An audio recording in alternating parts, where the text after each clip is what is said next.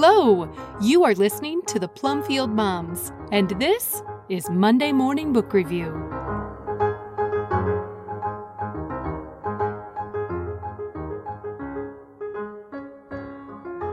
In Defense of Beverly Cleary, a Plumfield and Paideia article originally posted by Sarah Masaryk on September 10th, 2023. Beverly Cleary is pretty much a household name. Just about everybody knows about Ramona, either from the books, the movie, or other pop culture references. Growing up, I didn't know very much about Cleary. For some reason, Cleary was conflated with Judy Blume in my mind, and the Judy Blume I read I hated. It wasn't until I was a mother that I really met and fell in love with Ramona and Beverly Cleary. I know. Living books purists often cannot reconcile Ramona with the idea of living books. After all, she is nothing like Hilda von Stockham's characters, or Edith Nesbit's, or Carolyn Haywood's, or Arthur Ransom's. And to some, Ramona is a brat. How could her stories possibly be good for young readers to feast on? But I do wonder, is she really that different from Nesbit's characters? Are the family scenes in Ramona that different from Van Stockham's?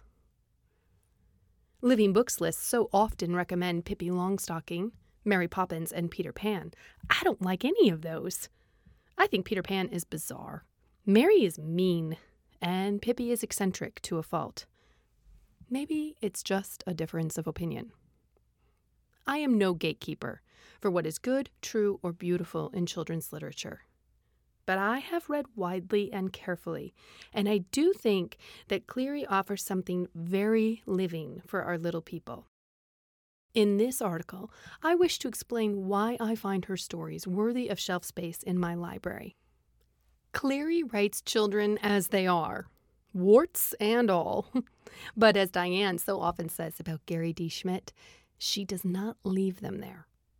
The whole point of the Ramona books is that Ramona and everyone around her is growing up.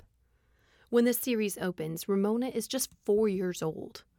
As she says in Ramona and Her Father, which takes place several years later, she doesn't try to annoy everyone, just Beezus.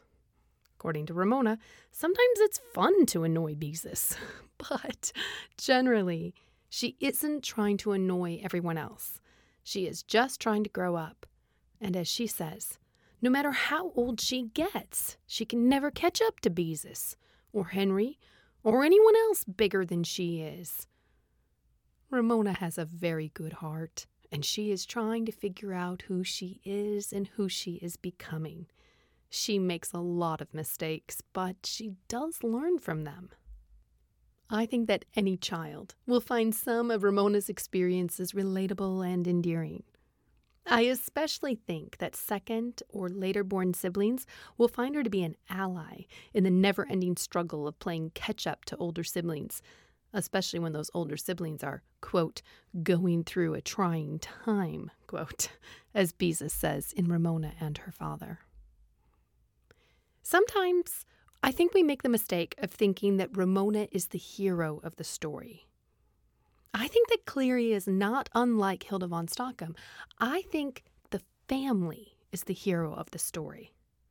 The first book in the series is titled Beezus and Ramona because it's named for the sister pair. Later on in Ramona and Her Father and Ramona and Her Mother, we see true-to-life stories wherein Cleary loves and celebrates every member of the family. She draws all of them realistically and shows how each interacts with the other. The ordinary family life is what is heroic. Whether it is enduring Ramona's antics, looking past Beezus's trying times, watching Ramona's father struggle valiantly to recover from a layoff and quit smoking, or celebrating Ramona's mother as she tries to be all of the things the family needs. The series celebrates ordinary family doing ordinary things in loving ways, and Ramona and Beezus do grow and grow up.